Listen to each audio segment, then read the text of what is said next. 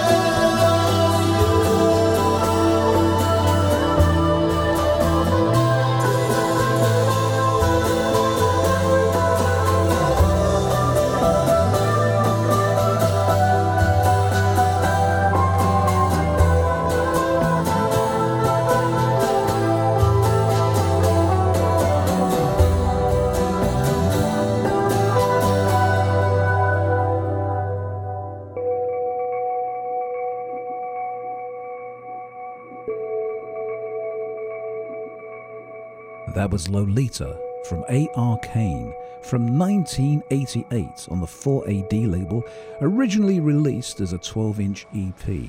A.R. Kane were a duo, Alex Ayuli and Rudy Tambler, and the music they made was groundbreaking at the time, and still is to this day. Lolita sounds as fresh and as innovative as it did back in 1988. So for me, it's truly exciting to hear new music from a member of A.R. Kane. Thinking About You from Jabal is a perfect way to carry on the legacy of A.R. Kane. Now here's a tip. Do yourself a favor and get yourself a copy of Lolita. The links are up at lifeelsewhere.co. Oh, and I just got word. We can expect an interview with Rudy Tambler coming up soon on Life Elsewhere. Okay, next, my interview with talented Australian writer Elizabeth Tan, right after this.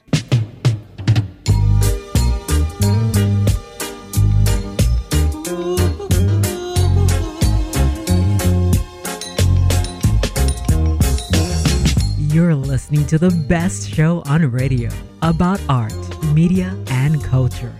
Life Elsewhere with Norman B. Diamond in the back, sunroof top, digging the scene with the gasoline.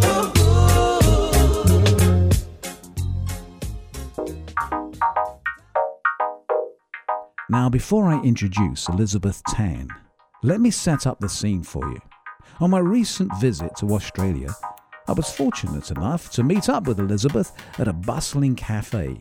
We'd sat outside on a beautiful sunny day, and the ambient noises you'll hear all add to the atmosphere portrayed in Rubik, Elizabeth's debut novel. Now, after you read Rubik, you'll understand why I left in the sounds of people chattering, cutlery clinking, and birds chirping. Here then is my interview with Elizabeth Tan on Life Elsewhere. On my recent journeys, I stopped in Los Angeles, and a very kind publisher gave me a copy of the debut novel Rubik by Elizabeth Tan. And on my 17 or whatever it was hour journey to Sydney, Australia, I indulged in the book. And then I took a flight from Sydney to Perth, and I read more of Rubik. And by the time I arrived in Perth, which I'd never been to before, I thought perhaps I was a character from Elizabeth Tan's Rubik. And that really is my question to Elizabeth Tan, who's joining me for an interview, sitting outside on a lovely day right here in a suburb of Perth. Does that surprise you that I felt like I was a character in your wonderful book? It's very sweet. It's touching. I'm glad to hear it. Yeah. So let's get into it. You've written this just astonishing and just really outstandingly captivating debut novel. Debut novels for me don't usually capture me and capture my imagination quite like this one. It's quite a work. I mean, you go all over the place in this. It's separate stories, but they're joined together. There's so many different dimensions. Talk to me about just the beginning of this and how it all came about for you. Well, I guess the early kind of impetus or inspiration for it was I read Pattern Recognition by William Gibson. Yes. I'm not normally a science fiction reader, but even though I wasn't familiar with William Gibson's reputation as a science fiction author, I could still recognize the work as science fiction. Yeah.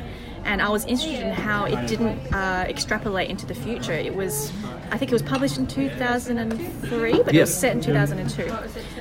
So I was just interested in this idea of how is it possible to write science fiction about the present day. Yeah. And then I was kind of looking for something to focus my PhD project on at Curtin University, and I kind of just went with that idea, and so that's kind of where Rubik began. I was kind of like, how is science fiction used as a discourse to describe the present day and make sense of the present day? Yeah. Yeah, and then as I went on, I was writing more stories. I kind of found myself slipping away from that science fictional voice into something else. Yeah. I guess science fiction has kind of more of a... There's more of a fidelity to logic and rationality, Right. maybe, and Yeah. I was very I was heading somewhere more dreamlike. Right. Yeah. And science fiction can sometimes help you to explain things that in normal storytelling is maybe difficult to do, to sort of get across some of the points you want to get across. That's just my sort of take on that.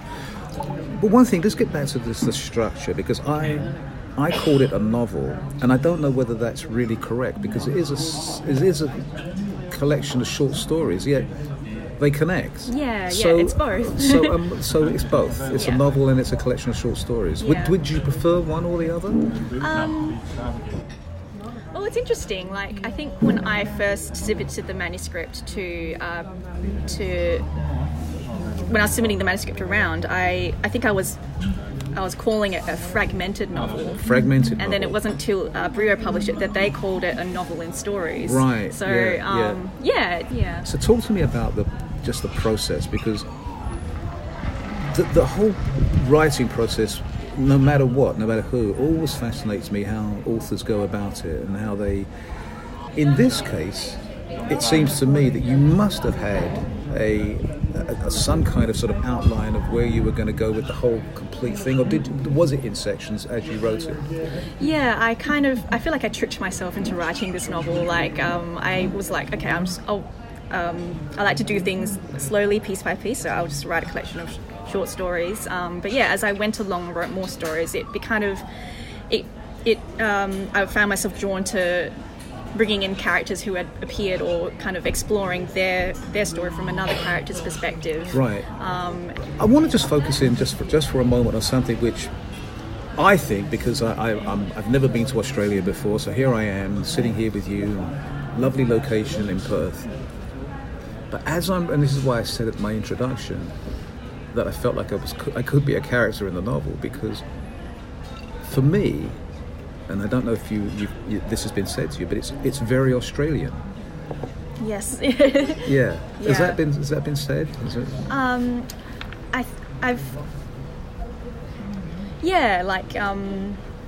think that's part of why it's so surprising to me that that it's been picked up in the US and the UK. Like, it's so particular to Perth, especially. Yes.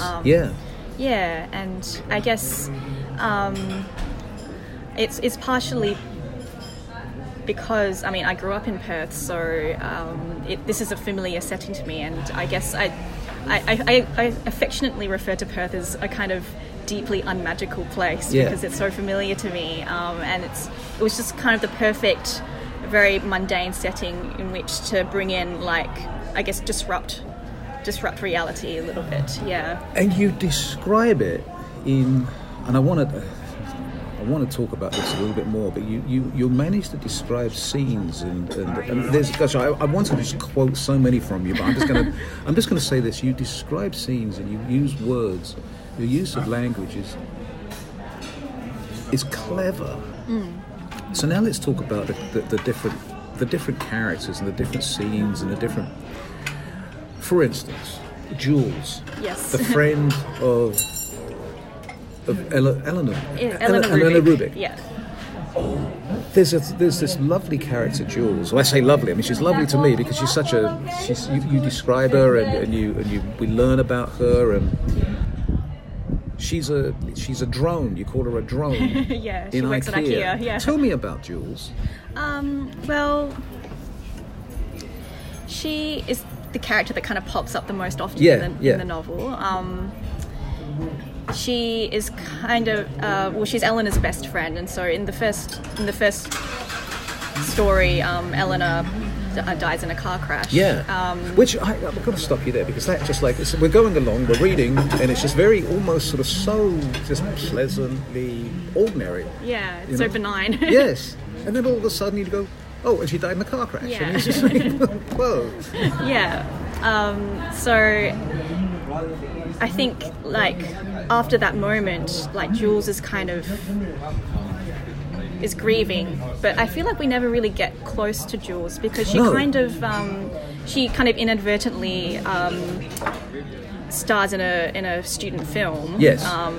And like she just has one scene where she jumps off a wall, Right. and that It's 10 seconds long. yeah, and that frame becomes somehow just takes on a life of its own. It Yeah. becomes a meme, Yeah. and so she like I feel like every time she appears again in the novel, she kind of it's like she's almost receding somehow into an image. Yeah.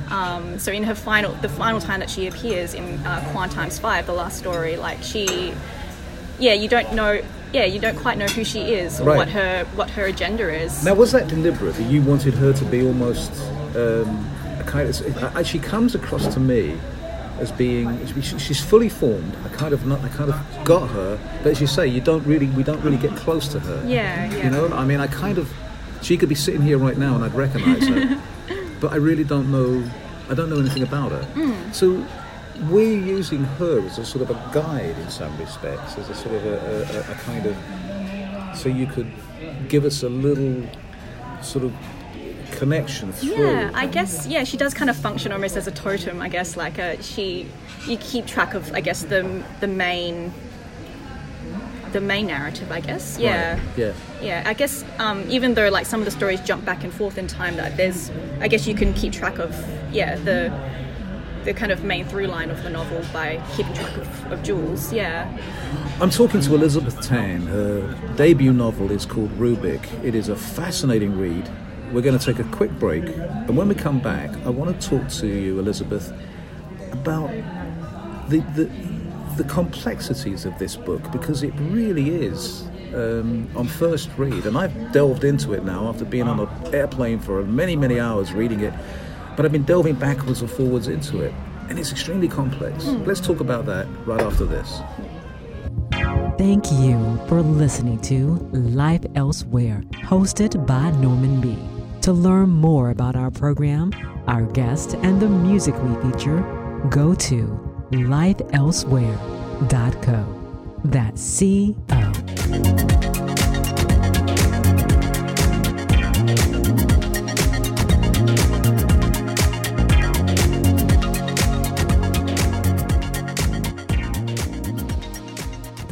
If you just joined us, we're talking to Elizabeth Tan. She's the author of a fascinating book. It's called Rubik. This is her debut novel, except we decided it's not a novel. It's what did we call it? Was it?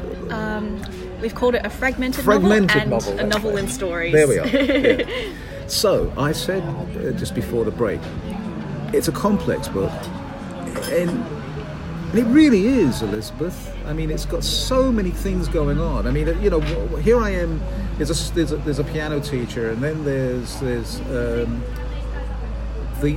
young lady with the eye. God, what's Becca. Becca, and then we go from Becca with a cornea issue to an octopus. Talk to me about the sort of changes and the complexity of the different situations and the characters. Well, I guess I was interested in this idea of like just different layers of fictionality and like just keeping the reader in a state of not being quite sure whether to take what they're reading as given or whether they're reading a text within my text kind of thing. Yeah. So in thinking about that, it seems to me, when I got to the end of the book, it seems to me that you were, in some respects, you were testing the reader. You were testing me, seeing how much I was going to pay attention. I didn't mean it that way. I didn't mean to test the reader. I guess I was looking for a reader that would just be willing to go along with things like okay, like here's some stuff that went down in my brain, like let's come join me kind of thing. Did you have fun writing the book? Yes and no. I think like there are still some stories that I look at and I remember how a struggle it was to do that, but I think by the time I got to writing Quantimes 5, the last chapter where everything kind of just really goes off, I kind of like I just realized I just had to like just embrace it and like just be silly. And strange and like it helps that the story kind of it's written in second person, and it's kind of taking the form of a video game. So that kind of helped me kind of, I guess, be a little bit more uninhibited and just do whatever kind of thing. Yeah. You surprise us as the reader. You surprise us because you do manage to sort of just let us know what certain characters are thinking, but it's fleeting. It's kind of very like, and you get it, and then it goes on to another. You change the perspective a number of times in each different scenario. But talk to me about the scenarios, because there's so much stuff that's going on. Did you? Again, it fascinates me. I just wonder whether you had an idea to begin with. You go, okay, I'm going to do this, this, and this, or did one thing spark another thing? I think it was the second. Yeah, like I was discovering the story as I kind of went along. Right. And I think towards the end I had to be a little bit more like strategic, and I had to like, right, here's a timeline of events, and I had to have a spreadsheet where it's like, here's which stories like reference other things. Yeah. So I have to ask you this. So was Eleanor Rubik an early story, or was that a later story? Would that because the title Rubik, of course, and we think Rubik's Cube and the whole collection of stories together, it is a sort of it's a puzzle. Yeah. Was that an early story, or was that? Yes, Rubik. The first chapter of the book was the very first story that I wrote. Was yes, it? Yeah. Okay. Yeah. And was it intentionally because you chose the name Rubik? Was it intentional that it was going to be a puzzle? Honestly, I picked Rubik, the surname, just from a Wikipedia article, I think. Like, I looked up European surnames or something like that, and Rubik was just one of them, and I just liked the sound of it. Yeah. It fit well with Eleanor, so I just went with it, and I intended it to be the first story in my collection, so I was going to title the collection Rubik and Other Stories. Right. But then because it became so interconnected, I just called it Rubik. Right. Yeah. Yeah. Did you, when you, I don't know what point, but maybe halfway, was there a point when you go, I'm halfway through the book now? Did you have a sort of an idea in your mind about where there was a beginning, a middle, and an end? Even though it's, as we've said already, fragmented. It's a fragmented novel. Was that a construct that you had in mind? I think it wasn't until I'd written most of the stories that I began to think of how I might order it. Yes. But Did you write the individual stories in sequential order, or did you write them and then you put them together as you wanted to? It was kind of varied across the board. Because it was 4 years that I took writing my PhD. So at the same time, I was also, reading academically and, working towards my dissertation. I would sometimes be working, I would start a story and then kind of leave it for a bit and then come back to it. Right. Then start another story in the meantime, and So I don't know that I've ever asked this question of an author before. But I don't know, because maybe I'm sitting opposite you and it seems appropriate. But were you nervous or concerned, or other people's reactions? I mean, readers' reactions. Yes, I'm still always concerned. I'm always concerned and sensitive. Yeah, I'm like, I think that's just my personal hack. I'm just scared of being a disappointment to everyone. Really? Yeah. Well, now, so you've had incredible, terrific, positive reaction to this book, and I think you're going to get more. It's just about to be published in the UK, and just from how I know books are received there, I can imagine it's going to get some really good reviews. So it must feel good for you, Elizabeth Tang, to be getting all this accolades. I guess sometimes it's kind of touching. It's like I think when I read one review recently that was very, very kind about the book, and it's like, oh, like, so you were the person I was writing to this whole time. So I've had lots of those sorts of moments when someone, says, I liked your book, I liked this, and like I related to this, or and it's like, oh, so like, you were my reader the whole time, right? Like, so there's that kind of satisfaction, I think, is. Did you? Again, this is sometimes it's very an obvious question for certain authors and certain books. But in yours, I don't think this is quite so obvious. But I'm going to ask it anyway. Is Elizabeth Tan in the book? I think parts of myself are in the book, especially in the really anxious, lost characters, the ones that don't quite know what they're doing, and like it seems like everyone else knows what they're doing except for this character. And the time that I wrote this novel, it kind of coincided with a period of time where I was really looking at my mental health and kind of labeling, what I had as kind of like social anxiety, and and I think that especially comes through in the story Luxury Replicants, where you got Michael and eventually they discover these kind of audio ports around Perth, and if you plug it in, like there will be a calm voice telling you how to check out a book from the library, or how to where to stand on public transport, I was going through life, and like it seemed like everyone else knew what they're doing except for me, and it's like it would have been nice to have a calm guiding voice just telling me, this is how you order coffee, or this is this is how you make a doctor's appointment, and so there's me in the novel in that way, like that sense of I'm being left behind. I'm not good enough to navigate the world. I asked that question with the sort of presumption that was going to be kind of your answer. It wasn't a trick question, but I kind of felt like there were some characters and some scenes that I felt that had to have been coming from inside of you, that were reflective of you. Yeah.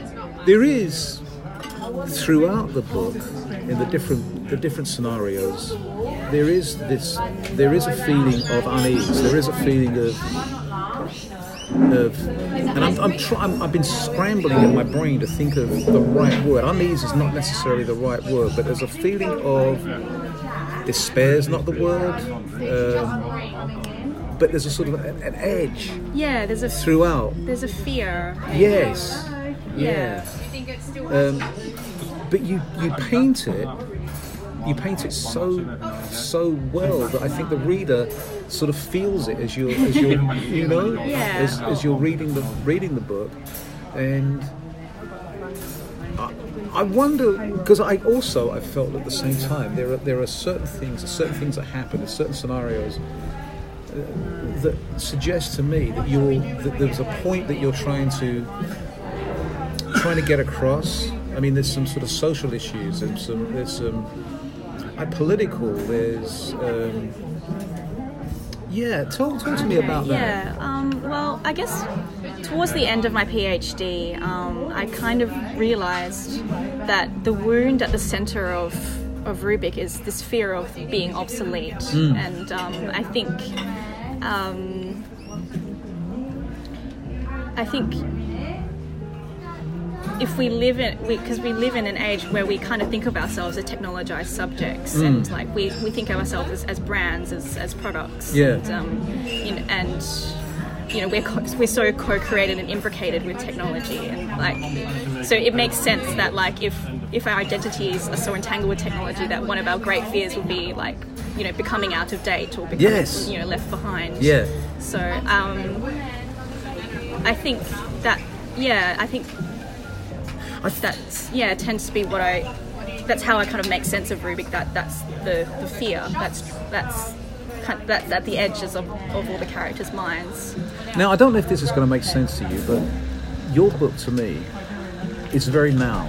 It's very in the present. It's almost slightly futuristic in some aspects, but it feels very now. You seem like you embrace the technology, you embrace now, you embrace the society we're in, except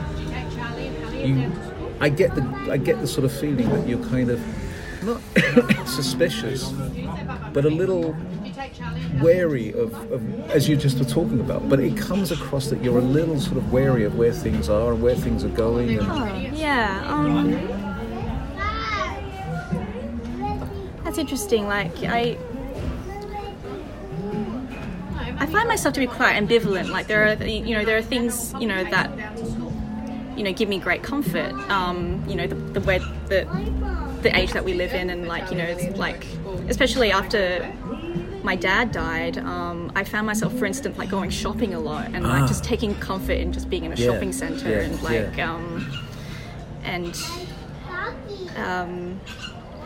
it was just nice to be in a place where everything was functioning. Like to borrow a term from Don DeLillo, I think. Because in his novel White Noise, like there's lots of shopping centre stuff, and just that comfort of like everything having its place, and like so like there are things that can be deeply comforting. I don't want to dismiss that about the way that we live, and the way that we use things like Facebook and Twitter. Like you create real connections on using those interfaces that like they're not meaningless. So I think there's it's complex, and it's and I think the book kind of, I mean, it's interesting that you say that it's very now but also slightly futuristic, because I'm sure there are some readers out there for whom the stuff that I write about is quite dated. For instance, like maybe younger people who maybe are more familiar with like Tumblr, for instance. They might find the idea of discussion boards and internet forums a bit passé. Then there are other readers like who might find the technology alienating as well. Especially if I'm talking about things like fan fiction and like the kind of culture that technology enables and is able to bring to fruition. See, I got the feeling that you covered those areas. You crossed the boundaries to me, and I sort of felt like you were able to sort of swing the pendulum backwards and forwards from, as you say, like discussion boards and chat rooms to Tumblr, and I think you do it with incredible grace. You do it incredibly well. We're talking to Elizabeth Tenn. Her debut book is called Rubik. I've got some more questions for you. One I want to just touch in on is about music, because it comes up in the book, and we're going to do that right after this. This is Life Elsewhere, hosted by Norman B. We would like to know what you think of our program. Send your comments to info@lifeelsewhere.co. That's C-O. Sign for what's been. Sign for what. My guest is Elizabeth Tenn. I'm sitting in an outdoor cafe in Perth, Australia, and we're talking about Elizabeth's debut book. It's called Rubik. Now, one part in the book, I noticed that you make wonderful references, and before I go further with where I'm going about music, you make references, you drop sort of cultural and social and whatever references throughout the book. And I got to tell you, you talk about in one scene, and I can't remember which chapter it is, but it's about custard creams or Tim Tams. I can't remember which. and I was like, oh, I got it, that maybe. So when I went to a grocery store the other day, I searced out Arnott's. Is that the company? Oh, yeah. Arnott's. The Arnott's assorted creams. Creams, that's right, yes. So I was fascinated to find out, so anyway. Yeah, that was my friend told me to put that in. Like, I don't think I mentioned the brand or anything like that, but I think it was at the school concert, isn't There's that a school right? concert, Yeah, and they were milling around the really paltry snack table, and she was like, "How about Arnott's assorted creams?" Yeah, and they're ubiquitous. So yes, okay. terrific stuff. So music. Let's talk about music. Yes. You bring it into the book.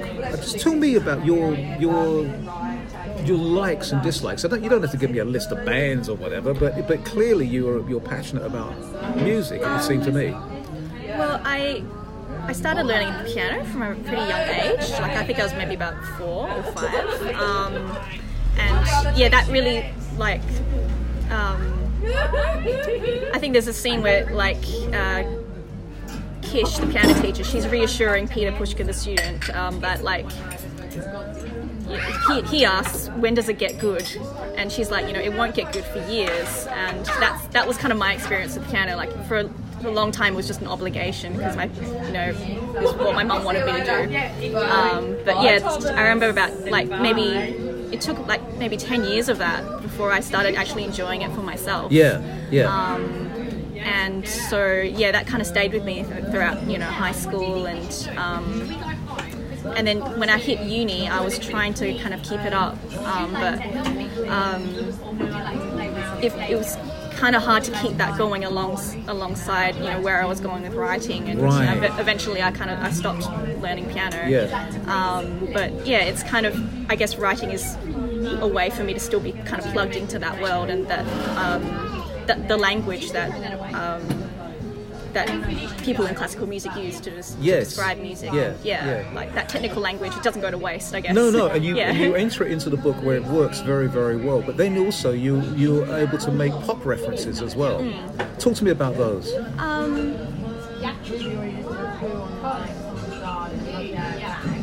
I guess I kind of just see that as part of the kind of referential, mimetic kind of texture of the novel overall. Just making references. Well, the reason that I ask that is that often when fiction writers put in, whether it's classical music or whether it's popular music, they're very. It's almost a way that they can get in their own, their favorite band or their favorite, genre, and it's like it kind of. I think people feel like they almost have to sort of put in, I love whatever it might be, Yeah, I guess the other thing on that note about referentiality, I think I'm just remembering as well. Like alongside sort of real bands, there's also like fake bands, and I like the way that it kind of just mixes together. I mean, William Gibson does a similar thing in pattern recognition, where there's like real brand names, but also like ones that he's just made up. I liked that melange of. So I've got to ask you about that. So that's lovely. It's a lovely segue into the octopus story. Yeah. The men in the brown suits with the glasses and their briefcases and the truck. What's the name of the brand? Harvest Time. Harvest Time. Yeah. Now, is that real or is that fake? Well, that's fake, but apparently, Olivia recently posted a picture of a watermelon with a Harvest Time sticker on it, so it must be somewhere out there. Well, see, I was sure that it had to be real, but then I thought, I don't know. So then I thought, okay, this is an Australian reference. No, it's just a made up. Because it takes place in the world of an anime, so it's just within that world that the evil corporation is Harvest Time. Right. It's implied, I guess, later on in the novel that maybe they might have links to Seed, which is a made up. Right. A made-up company, but... Perfect. Now that's a great segue into Seed. So talk to me about Seed. Because my listeners, who I insist have got to get a copy of this book, talk to me about Seed. Well, they kind of creep up on you in the novel, I think. Like, they're a kind of tech company, and... like with phones and laptops and tablets, and they've somehow co-opted the student film that Jules appears in, and it's only really alluded to in the book. Like it's not quite clear how they used it and stuff like that. But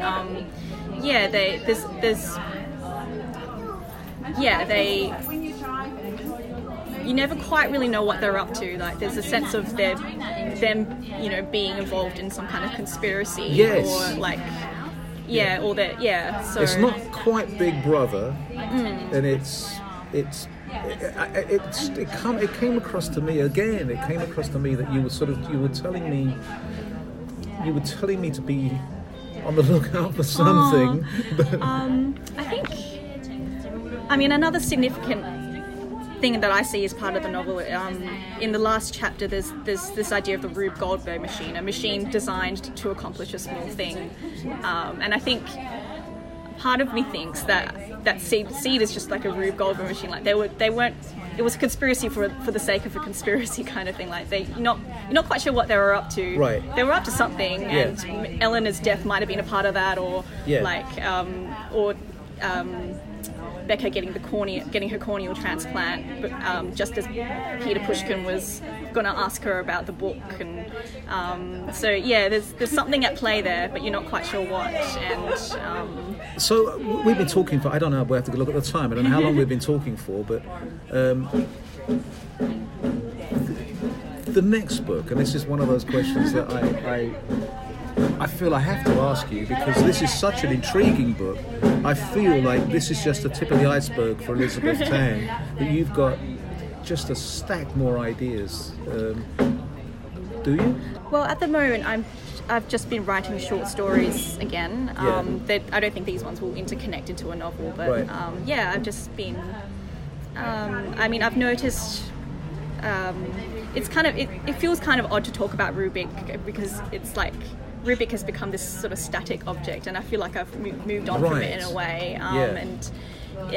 Sometimes I flip through the book and like it's kind of unfamiliar for me, and even like the way that you feel about rereading your teenage diary was like, I wrote like I know we're all hypercritical of our own work, and I've noticed that like since writing Rubik, I haven't been writing in a very realistic voice. Like there'll be a story that might be set in what appears to be a reality, but something will be different about it. And so I've definitely seen myself moving away from realism. I mean, like the first chapter of Rubik, that in some ways it's the most ordinary chapter of the book. Like it doesn't really. It's the least weird, and it's the most grounded of the stories. I think that was kind of where I tended to write before Rubik. Like a lot of my work tended to have that kind of tenor to it. Like it was quite grounded. But now I feel like I'm going off in different directions. Here's a question that I'm often asked authors, because it just fascinates me, because I'm just a curious busybody. What's the process for Elizabeth Tang writing? Do you just give me the actual physical process of writing? Well, I think every story demands its own process. I used to write a lot in bed. Okay. I think a lot of Rubik was written when I was in bed. Really? Interesting. I used to. I feel like I write best in the morning, like just after I wake up, when I'm not feeling too judgmental and self-censoring, I guess. But these days, like it really is different for every story. For every story. But they I don't foresee myself writing another novel. I think short stories are where I'm at, and What about the editing process?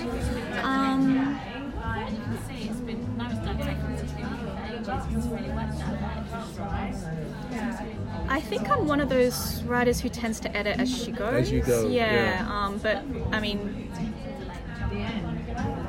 sometimes it takes a while for me to start a story, because I'm particular about my first sentence or something like that. Yeah. Does it flow naturally for you? Do you like start writing and it's almost like you type it, I guess you use a keyboard, and it just starts to roll. It just starts to, do you have those moments when you can't, the thoughts are in your head and you can't stop, you can't get it down fast enough? It doesn't feel that easy to me. No,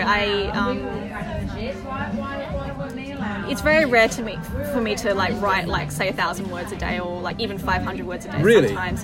Sometimes I'm moving at a pace of 200 words a day or 300 words a day. Yeah. There's something, and glad I remembered I wanted to ask you this. In reading the book, and the different chapters and different stories, there's a pacing that you have. I found myself in some stories reading really fast, and in others reading at a gentle pace. And you were directing me as a writer. To me, you were telling me how to read it. Was that something you were conscious of?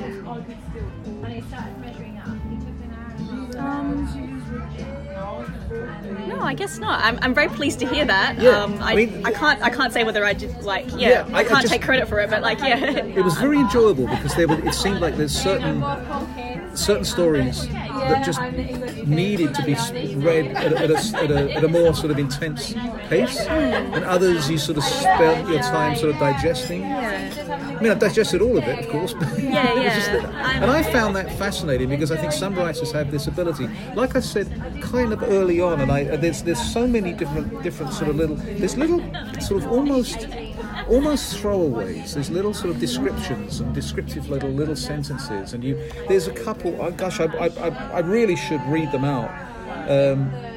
Where you just do a short sentence and another short sentence, but you sum up so much in just that little tiny little, and it's just fascinating and exciting. As you can tell, I'm just thrilled with this book. I think it's a wonderful read. It's a great change. I get sent all kinds of books to read. Oh wow! And this is a fascinating read, and I really do think it's a wonderful debut. And I highly encourage everybody to do check it out. It's called Rubik. I've been talking to Elizabeth Tan. Thank you for joining us at Life Elsewhere. Well, thank you for having me. Rubik certainly is an extraordinary book. It's complex. It's a must-read. The link is up at lifeelsewhere.co.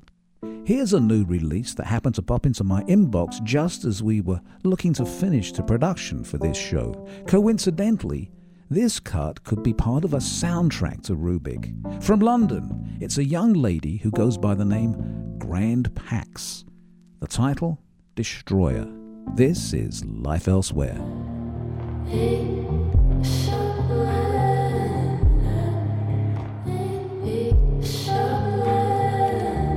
My love is not the easiest kind, and I know you wouldn't get up and walk for nothing.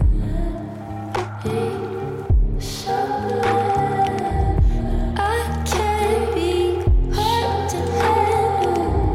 Your patience will confuse you.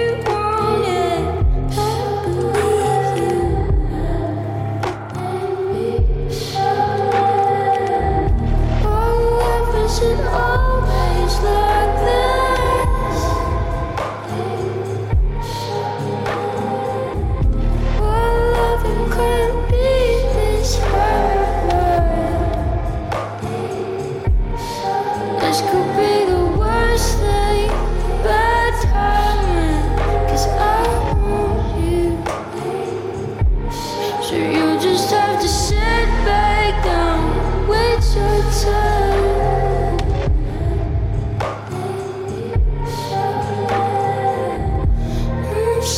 Cause you think that I'm something, but I'm nothing. I'm sick of when you say that I'm something, I feel nothing.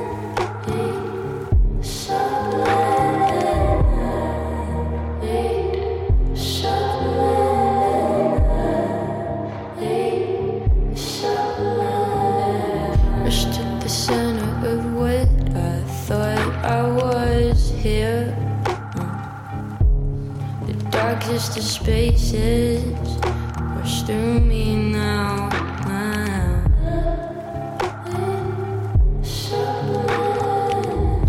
I can't be hard to handle. Your patience, but I can't refuse you on it. I believe you.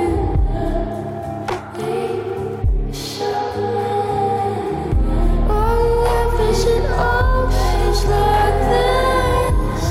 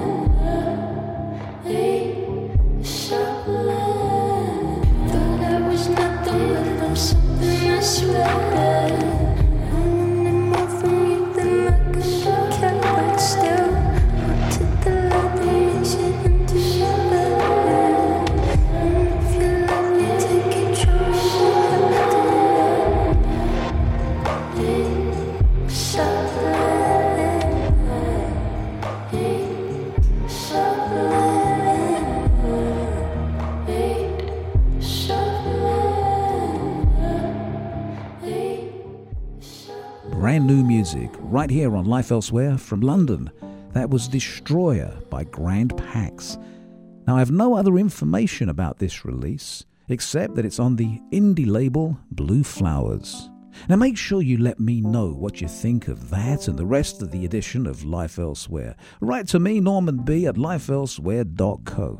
Oh, and don't forget, Life Elsewhere is now available at NPR One and iTunes. The times the shows air at all the different outlets are up at lifeelsewhere.co. Until next time, be well, be good, and always, it costs nothing. Be nice. Bye.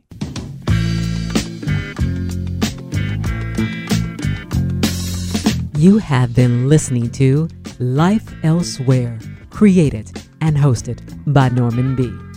Life Elsewhere is written and produced by Norman B. Guest booking and additional research by Stephanie Lane. Behind the scenes assistance by James Vann, Bruce Goodman, and Allison Klein. We love to hear what you think about Life Elsewhere. Send your questions, queries, and comments to info@lifeelsewhere.co. That's C-O.